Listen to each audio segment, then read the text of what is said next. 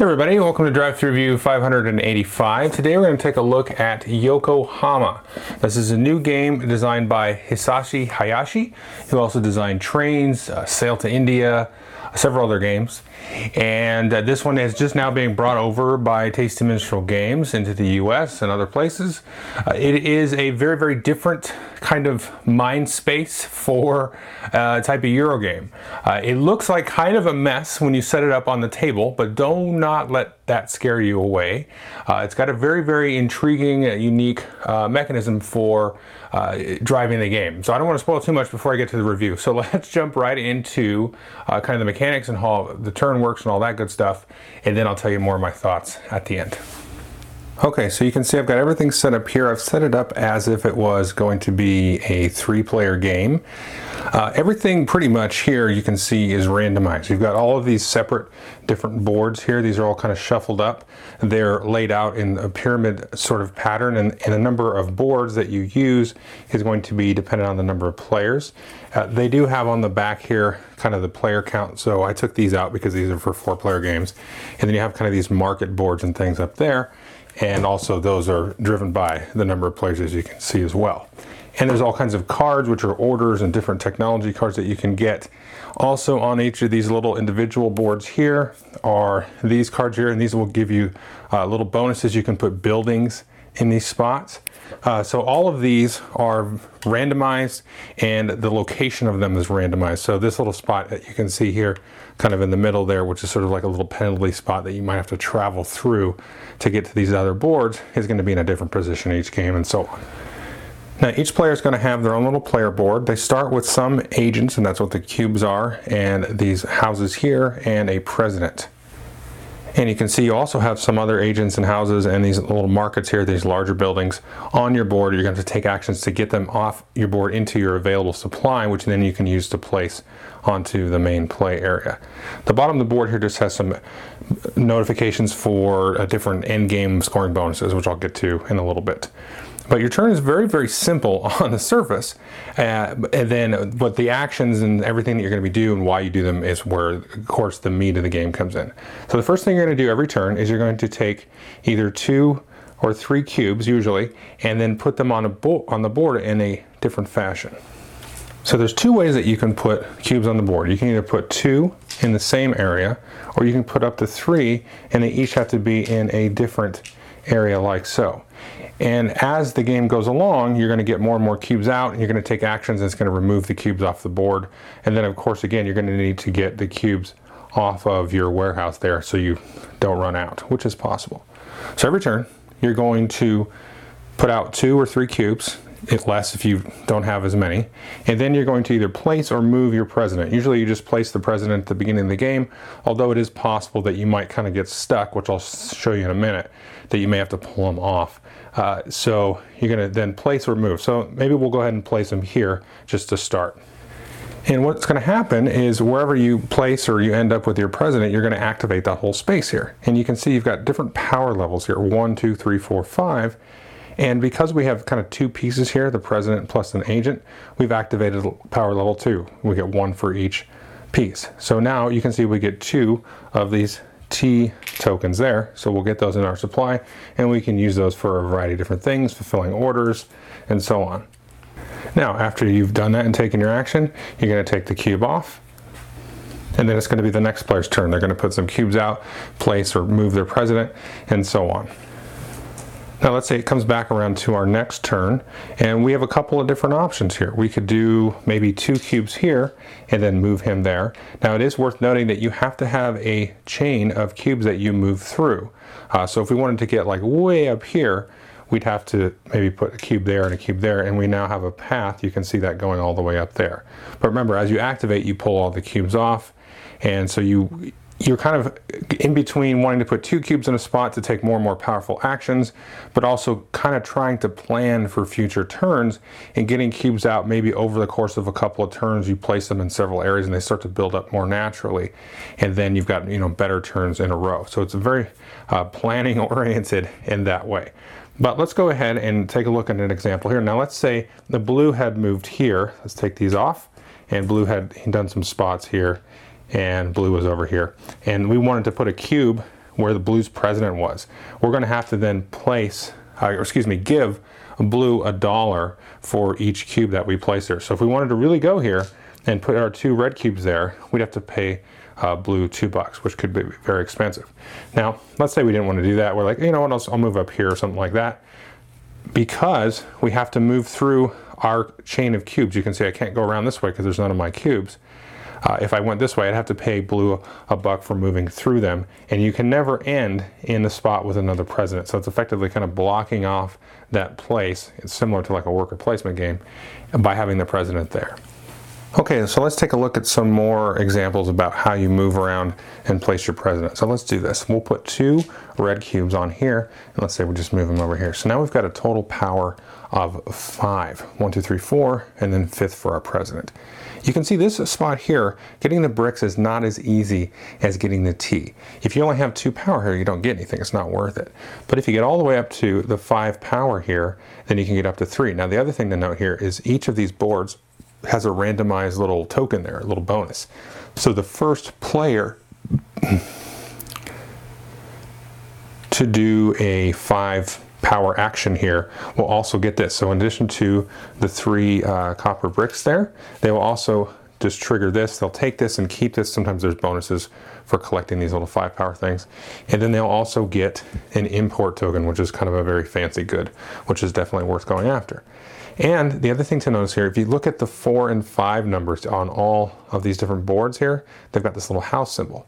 So anytime you do a 4 power or 5 power action, you can take one of your buildings here, if you've got it off your board, and you start with 2 of these off your board, and then you can place it in one of these 4 bonus spots. So I could put it here, I could get $2, I could get 4 points, I can get a point, or maybe I'm the last one in here. And you might still go in here because sometimes you can get bonuses. You can see that icon there, that icon there, and that one there on the different spaces. So you might still want to get a building there even though all the good bonuses are gone, because there might be a kind of an achievement card that wants you to build in these different types of areas. So let's go, we go here, it's early in the game, who wants a little bit extra money? We can go there. Now the other thing to note is I showed you those larger market buildings here. You can see there's a spot for one of those. You can also put this, and these are usually just a large amount of points. Now it's worth noting that you can only have one of the small buildings, and then of course only one of the larger buildings overall can be there. I showed you a couple of spots where you can collect goods. There's a few of those, of course. And then there's other spots where you can collect orders, and then you'll be able to fulfill those orders. You can get technology cards and all kinds of cool fancy stuff. Now let's say we moved over here, and this is a spot where you can get orders from the port. There's kind of 2 places to get orders from. And here you can see if you got power 2, you can get kind of a low cost, and then upgrade to a mid and high and get extra points. Now you can see this little icon here says you can pay $2 or an import, and you can grab a second order up to the level that you've acquired there. So here's the 2 order boards, and you can see here's the port one, and that's the one that we just activated. And above each of these order cards is a low, medium, or high. And so you can just take in this, let's look at this one here, this is a low, and we'll take this and we'll put this in our hand. We can have up to 3 orders in our hand, and this shows you the requirements. So I need 1 fish, 1 tea, and 2 silk, and I can complete that. At the end of your turn, you can just complete any orders that you can, and also possibly doing bonus activation, which I'll talk about. This one will give you 5 points, and then you can pull something off your board once you complete it. You also note there's a nationality symbol here, so there's Germany, and then here's Great Britain, and so on. So you're going to be collecting these as well to trigger special actions, and also kind of a set collecting idea to get orders from the different countries there. But you'll just take and get those and fulfill those as you can. This is one of the end game conditions. Once you can't fill either of these boards, they both come out of the same deck of order cards, then that will trigger the end of the round. Whenever you trigger the end of the game, you'll finish out the round so that everybody has equal number of turns, then you do 1 extra round of action. So you get a little bit of leeway in terms of planning, but you can really manipulate the end of the game as well. Now the next kind of board here is this laboratory management board, and these are different technology cards, and you can see the little gear symbol in the upper left. That's the amount of technological power you've got to generate, and you can see these actually go up. And I should note these cards will just slide down as you acquire them. New ones will be dealt out. But these you'll just take and you'll put them in front of your player board, and they just give you special abilities. So this one says once per turn, you may gain a worker from your warehouse by paying 1 yen. So you don't have to go to a special spot to get new workers off your board. You can just do it every turn for paying $1 there. And so that's a pretty handy ability. And these are all kinds of different abilities there. I'm not going to go over very much of them, but some are better than others, but those usually cost more and that kind of thing. You'll also notice there are the flags underneath the bottom there. So you do want to keep in mind that, try to work that into your strategy if you can, to get either pairs of the same nationality or get a set of the 5 different nationalities, because that'll give you bonus points. You can also see in the upper right hand corner, the player that has the highest value of technology, not the number of cards, but the value of the technology, is going to get 10 extra bonus points, and then 5 for second place as well. Now the last 2 places I want to show you are these 2 locations here, and they have to do with the management boards, and these are just kind of purely immediate scoring and endgame scoring spots. Now the last 2 sort of worker placement spots I want to show you here are these 2 boards here, the church and the customs, and these have to do with the 2 management boards. So you can see here in the case of the church, you go here, you generate a certain number of power. Let's say we generated 3. So we've got kind of 3 power for going into the church, but you can spend extra to boost that power further up. So you can see you can spend different goods. So you can spend a tea, a fish, $2, silk, copper, an import. You got to spend different ones though. You can't spend all the same, and that will push up your power, and then you'll be able to place a token on the church management board. Whereas if you go down here to the customs, you use a certain amount of power, and this dictates the number of imports that you can spend. And then that'll allow you to activate a spot on the customs board. So if I put out 4 power, then I can discard up to 3 imports, and that'll push me up further on the customs management board. So if we look here at the church management board, and then you can see, let's say I generate up to 7, I'll take a cube, and again, I need one of these available off of my player board, and I'll just mark that there. And this allows me, you can see that symbol there, you'll see that in a few different spots. That allows you to put up to 2 of your cubes out in different spots. But when you trigger it from this bonuses, that'll be available. You don't have to pay anybody if you put it where their president is. And then it'll give you 6 points. And then down here in the church, let's say I only had 2 imports and I could spend that. So I'll mark this one here, I'll get $1, and then 9 points there. Or you get kind of a choice here too, because I could have removed another marker or building off of my board and gotten 10 points. But at the end of the game, you can see there's some endgame scoring here. So whoever has the most cubes on the church board will get 6 points, and then 3 points for second, and then the same here down here, 8 points, and then 4 points in terms of the customs board. Now if there's an equal number of cubes, then whoever has the cube furthest to the right of those that are tied will break the tie there. So the other thing to note here are these achievements, and these are randomly dealt out from a couple different stacks of cards. And these you just need to kind of have a certain thing, and then you can mark at the achievement. So here, if we have 7 fish, you can then take and mark. Again, you need an available cube. And the first player to get that will be 8 points, and everybody else will be 6. Here you can have 4 technology cards, 9 and 7 points. And then you see these icons here, this is the type of board that you built your buildings on. I showed you that earlier. So the first person to have 2 buildings on 2 different hammer boards and 3 of whatever this golden thing is here, those icons, then you get 10 points and then 8. Now the last thing to talk about are these nationality symbols here. You can see these 2 German ones. So once you have a pair of these from either technology cards or the order cards that you fulfilled, you can get a pair, in this case of Germany, and you will have here a little bonus kind of foreign agent, and you take that and put that in front of you. And then that allows you to activate that foreign agent as if it was your president, and you put it on some spot where you have cubes, and you can do that before or after your main action. So you get kind of a double action that time, and that can be very powerful because as you get cubes spread out, maybe you want to go over here and you can get the fish and then trigger fulfilling the order or getting some order that has fish for it and that kind of thing. So you can do that all at once. Now the other thing you want to collect these for is you want to get different ones, and there's 5 different ones. And you can see here at the bottom of your board, if you have 5 different ones, you get 12 points at the end of the game. And you can collect multiple sets of these as well. So maybe you have a set of 5 and then a set of 2 or something. And then that's pretty much all the points you get, all the points you score during the game. These bonus points, which I talked about earlier, which are depicted here. And then you get extra points for money, every 3 goods, and then imports. And then this little symbol here is if you have a foreign agent that you didn't actually get to use and activate, you'll get an extra point there. Now the game will end, I talked about, once you run out of order cards. They will also end once player has built either all of their large market buildings or all of their small houses here, or once there's a certain number of these cubes here on the management board. And you can see based on player count 5, 5, 6 for each of these. So in a 3-player game in this case, once there are 5 cubes on here, then that would of course trigger the end of the game. So once one of those triggers happen, and usually they're all kind of close to happening, so you can kind of push and prod if you want the game to end and so on. Then you play out the round and then play out the extra round, and then that's it. Okay, so that is Yokohama. Now this game was a lot more fascinating than I actually expected.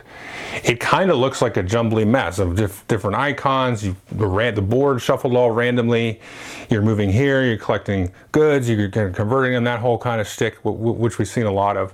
But that main mechanism, first of all, is really, really interesting because you've got a lot of sort of blocking and sort of planning and then reading others' plans that you can see. You know, if they're going to dump in a lot of cubes in a certain spot, you know they're going to try to go there, so maybe you worm your way around to kind of block them.